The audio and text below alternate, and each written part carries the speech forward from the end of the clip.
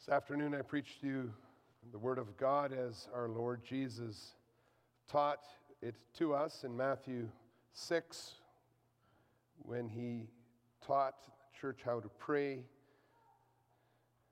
Last week we looked at the first part, the address, Our Father in Heaven, Matthew 6 verse 9a, and now hallowed be your name. In the Catechism, Lord's Day 47, that's on page 561, in the Book of Praise, the church confesses, what is the first petition? Hallowed be your name.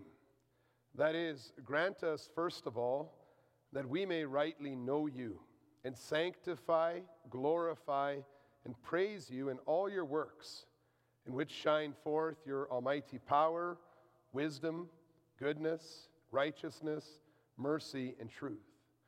Grant us also that we may so direct our whole life, our thoughts, words, and actions, that your name is not blasphemed because of us, but always honored and praised. Beloved Church of our Lord and Savior Jesus Christ, when our Lord Jesus taught his disciples and said, "Pray then like this," he was focusing more on how we should pray than on exactly what we should say when we pray. And after teaching us then to address God as our Father in heaven, Jesus taught us to continue our prayer with what the Catechism calls the first petition. The word petition means a formal request to a superior power for something that we really desire. And since God is our Father in Jesus Christ and is not some distant earthly power that is only persuaded by a multitude of signatures, the petitions of our prayers can be spoken by each one of us individually to the Lord. We know that he hears us. And a petition is a request. And the first thing that we desire, and we ask for from God, is that his name be hallowed. And as we look at our confession, we see that that request isn't something just thrown out there, may his name be hallowed out there, but it's a prayer for ourselves. And we see that a major part of our confession is that may I hallow your name. And the first petition uses the word hallow to make it clear that we are asking that God's already holy name might always be recognized, treated as holy. You see, our prayers cannot make God more or less holy, and yet Jesus says that we should constantly pray for an understanding of his holy name. And only those who are washed clean in the blood of Jesus Christ, those who are filled with the Holy Spirit, will desire to grow in their knowledge of the holy name of God. If you truly desire what you ask for in this first petition, that's the work of the Holy Spirit with you. And the good news that I may preach to you this afternoon is that God enlightens the eyes of our hearts to see the holiness of his name. And we pray that we may be aware of God's worthiness, amazed by God's work, and aligned with God's word. The Bible clearly declares that the triune God is holy and perfect. Just think of Psalm 99 or Deuteronomy 32, verse 4. The Bible is very clear that God's name is holy and worthy of all honor and praise. But even as we say these words and we know them to be true, we know also that God's holiness and his holy name is hard, difficult to understand, because there's nothing in all of creation that we can compare God to. When we talk about God's holiness, we're talking not only about his sinlessness, his moral purity, but we are talking about the fact that he is different than everything that he created. As transcendent, eternal creator who remains outside of his creation, God was holy and set apart even from Adam and Eve when there was no sin in the world and they were perfect. God is spirit. We read in John 4, verse 24. He is beyond the human limitations of time and form and space. He is holy. That is why there is nothing we can do to make God's name more or less holy, and why we are constantly praying that we just recognize who he is, recognize his holiness, hallow his name as we think about him, as we speak to him, as we worship him. And we have this desire because in his grace, the infinite, the unlimited holy God has chosen to personally interact with the creatures he made in love and to interact with us in our time and in our space. And as you read in Philippians 2, even in our form when our Lord Jesus, the Son of God, took on human form. And so in all his work, God has given us in our limited understanding a little glimpse of his holiness as he reached down to us in his grace. And this partial understanding is so wonderful. It's so exhilarating as we read God's word, as we see his name, that it causes Christians who have the Holy Spirit to pray for more, for an increased understanding of this name. That's what our Lord Jesus captures in that first petition. Commanded by Christ, Christians urgently ask God that they may see more and more of who he is, that our understanding be increased, that we be increasingly aware of his worthiness, to receive our complete and eternal adoration and trust. Oh, Holy Father, we pray, help us to grow in our understanding of how great, how worthy you are. So how do we grow in this understanding? How does God answer this first petition? Well, if you are looking for somebody who is worthy to be hired to work for you, or if you want to decide whether a so-called expert is worthy of your attention, it helps to know their history, to know their character, to know their reputation. That's why often on job applications there's references. They want references. No one shuts their ears and closes their eyes and says, I don't need to know you at all to trust you. No one says, I don't need to know you to consider you worthy of honor and praise. Well, the same is true of God and of this petition. The first request is a petition for wisdom and revelation so that we may know God better. And that's what we found in verse 17 of Ephesians chapter 1. That God may give you the spirit of wisdom and of revelation in the knowledge of him. That's what we confess also, first, that we might rightly know God.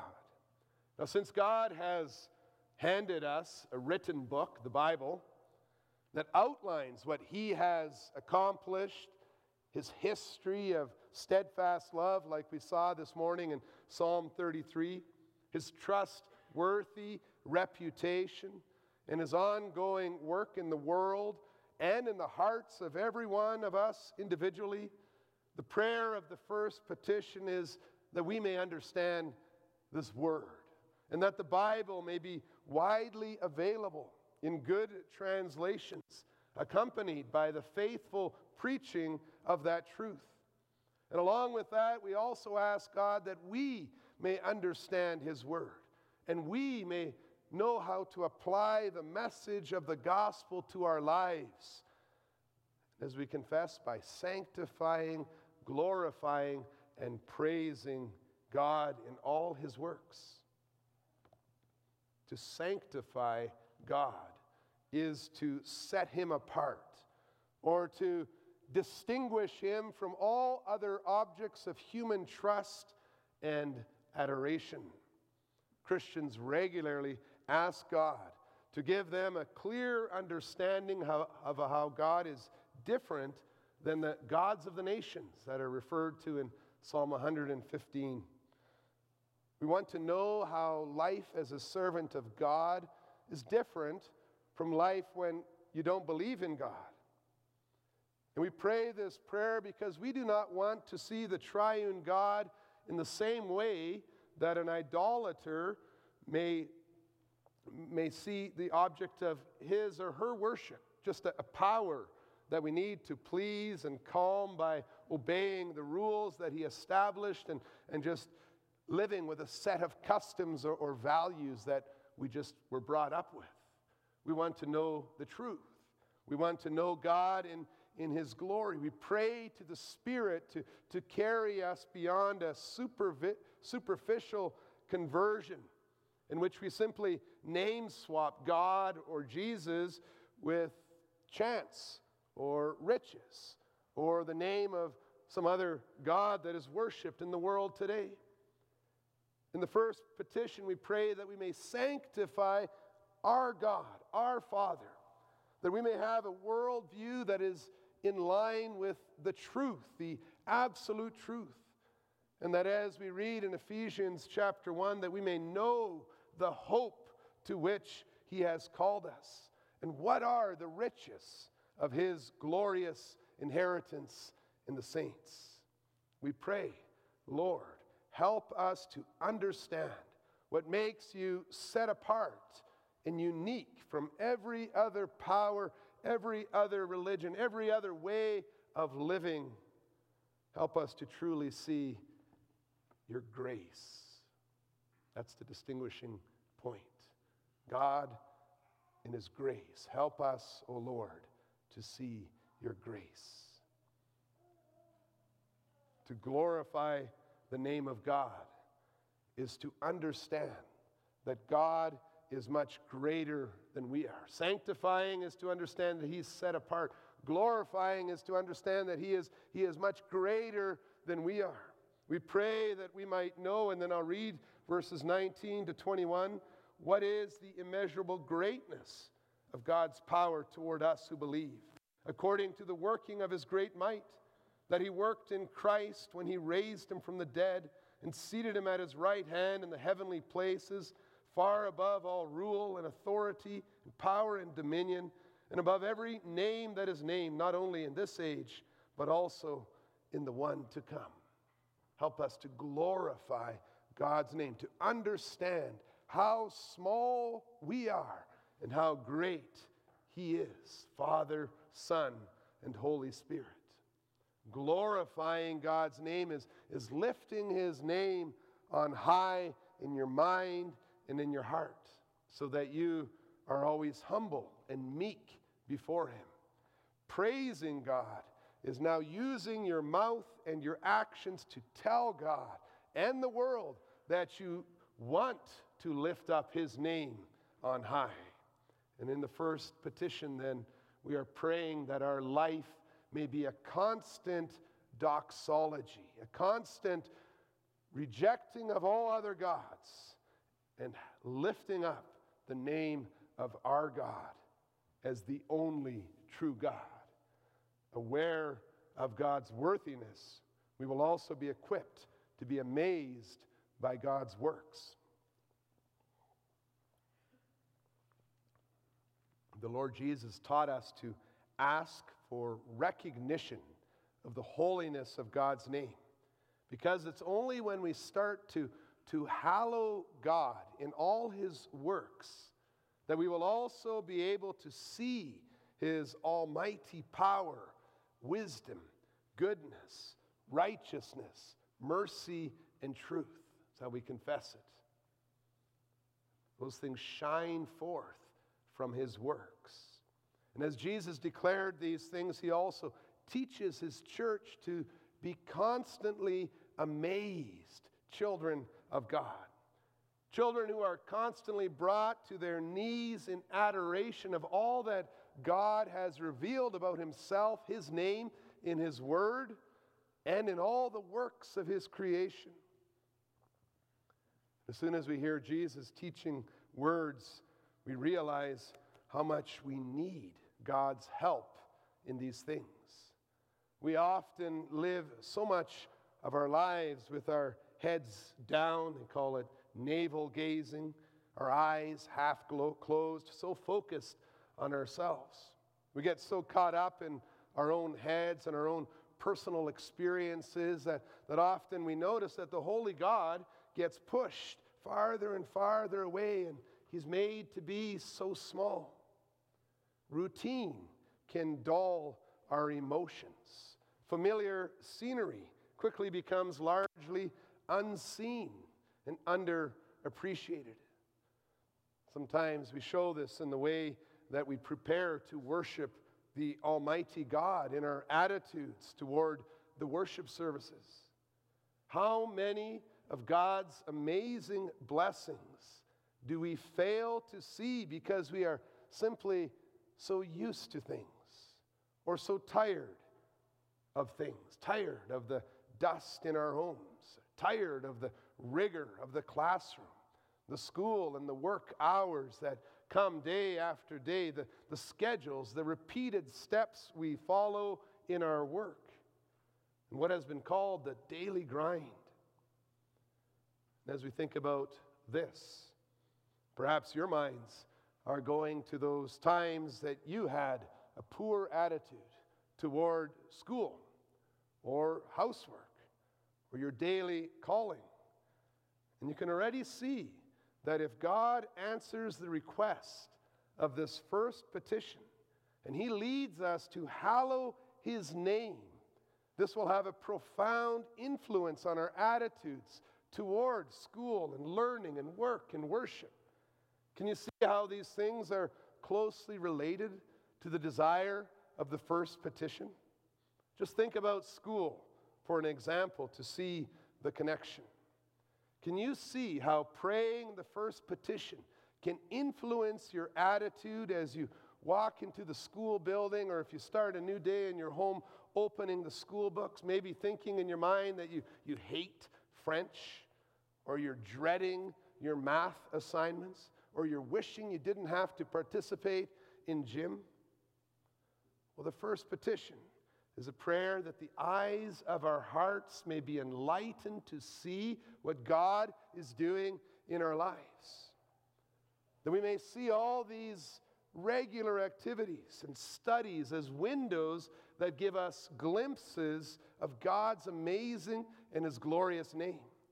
With the first petition, we pray that we might find delight in the wonders of God's almighty power in the universe, that we are studying in the sciences, or the depth of God's wisdom we are learning about in social studies and history. The providential goodness of God who gave us different bodies and gifts that we can use in physical education classes and the arts.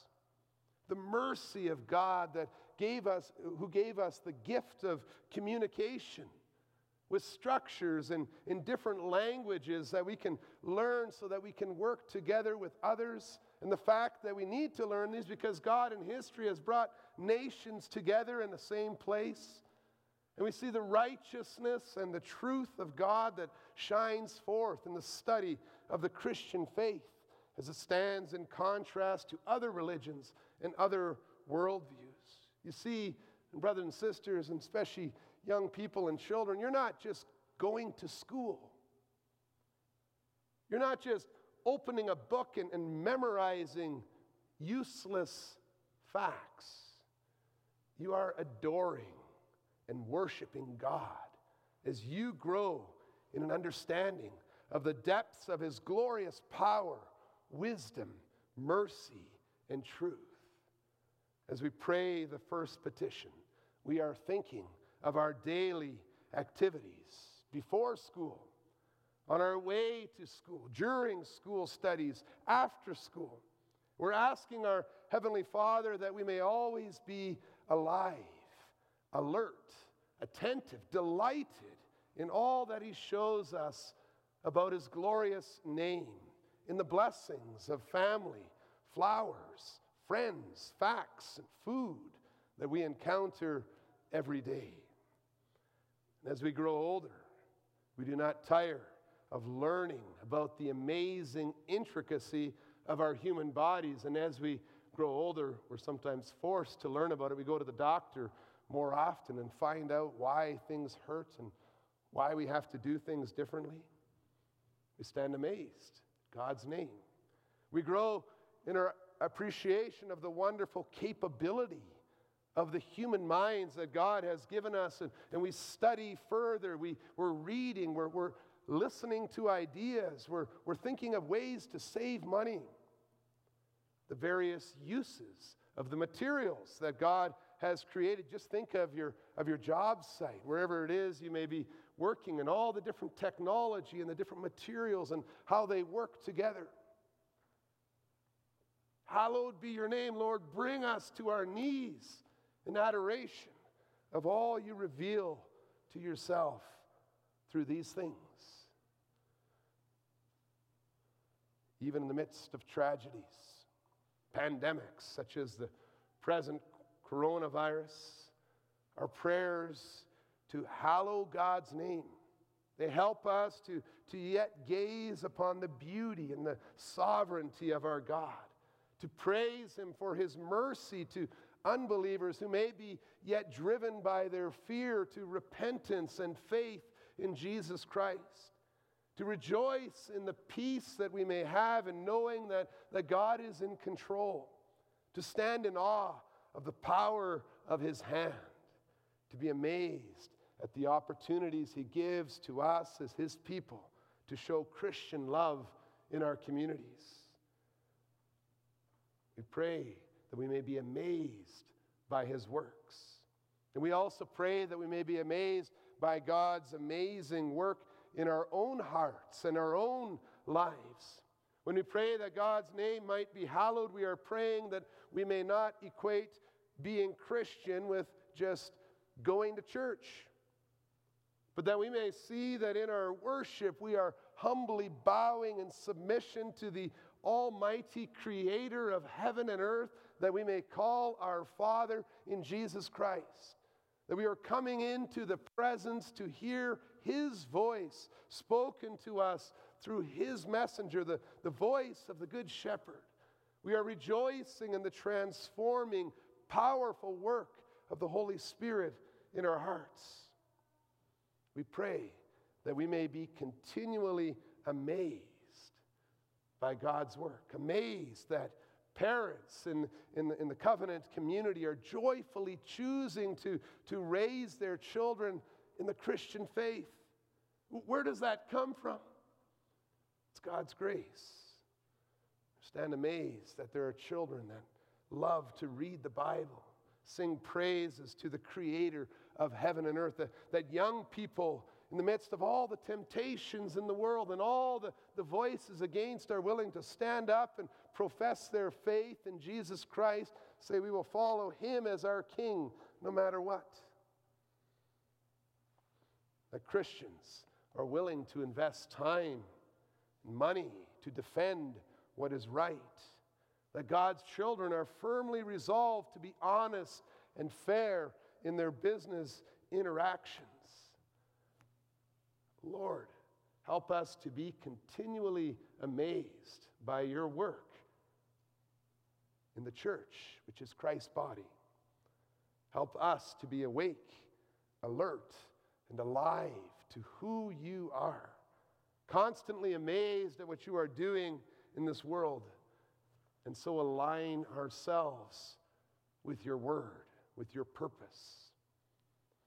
And when we are led by the Holy Spirit, so that the eyes of our hearts are enlightened to see the amazing holiness of God's name, we also have a strong desire to walk in that way, to align our lives, our thoughts, words, and actions with the truth that God revealed in His Word. You could say that the Spirit leads us to truly desire to sing the same song or to reflect the same light as God revealed to our hearts in His Word, so that God's name, as we confess, is always honored and praised by us and because of us.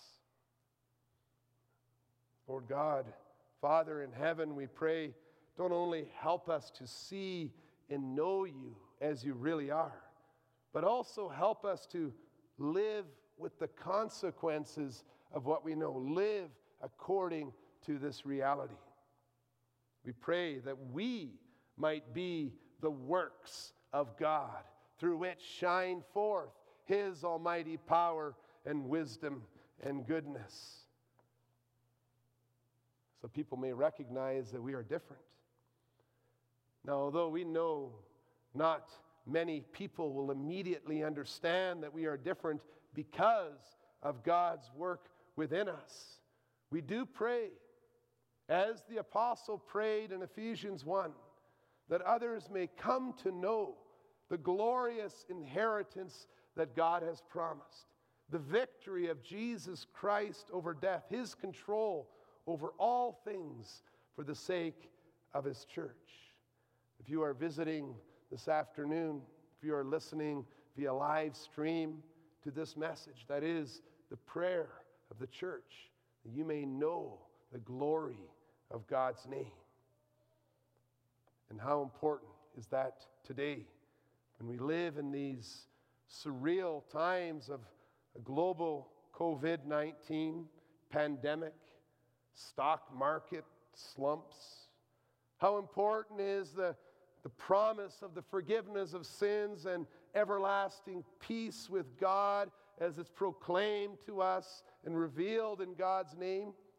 When the younger generation so many of them are living in panic over fears of climate change and the thought that the planet will only be able to sustain life for another decade or two. And these are just a few of the latest fears that have captured the attention of the rich and the comfortable. But what about those who have suffered for years in absolute poverty, starvation, and war, and violence?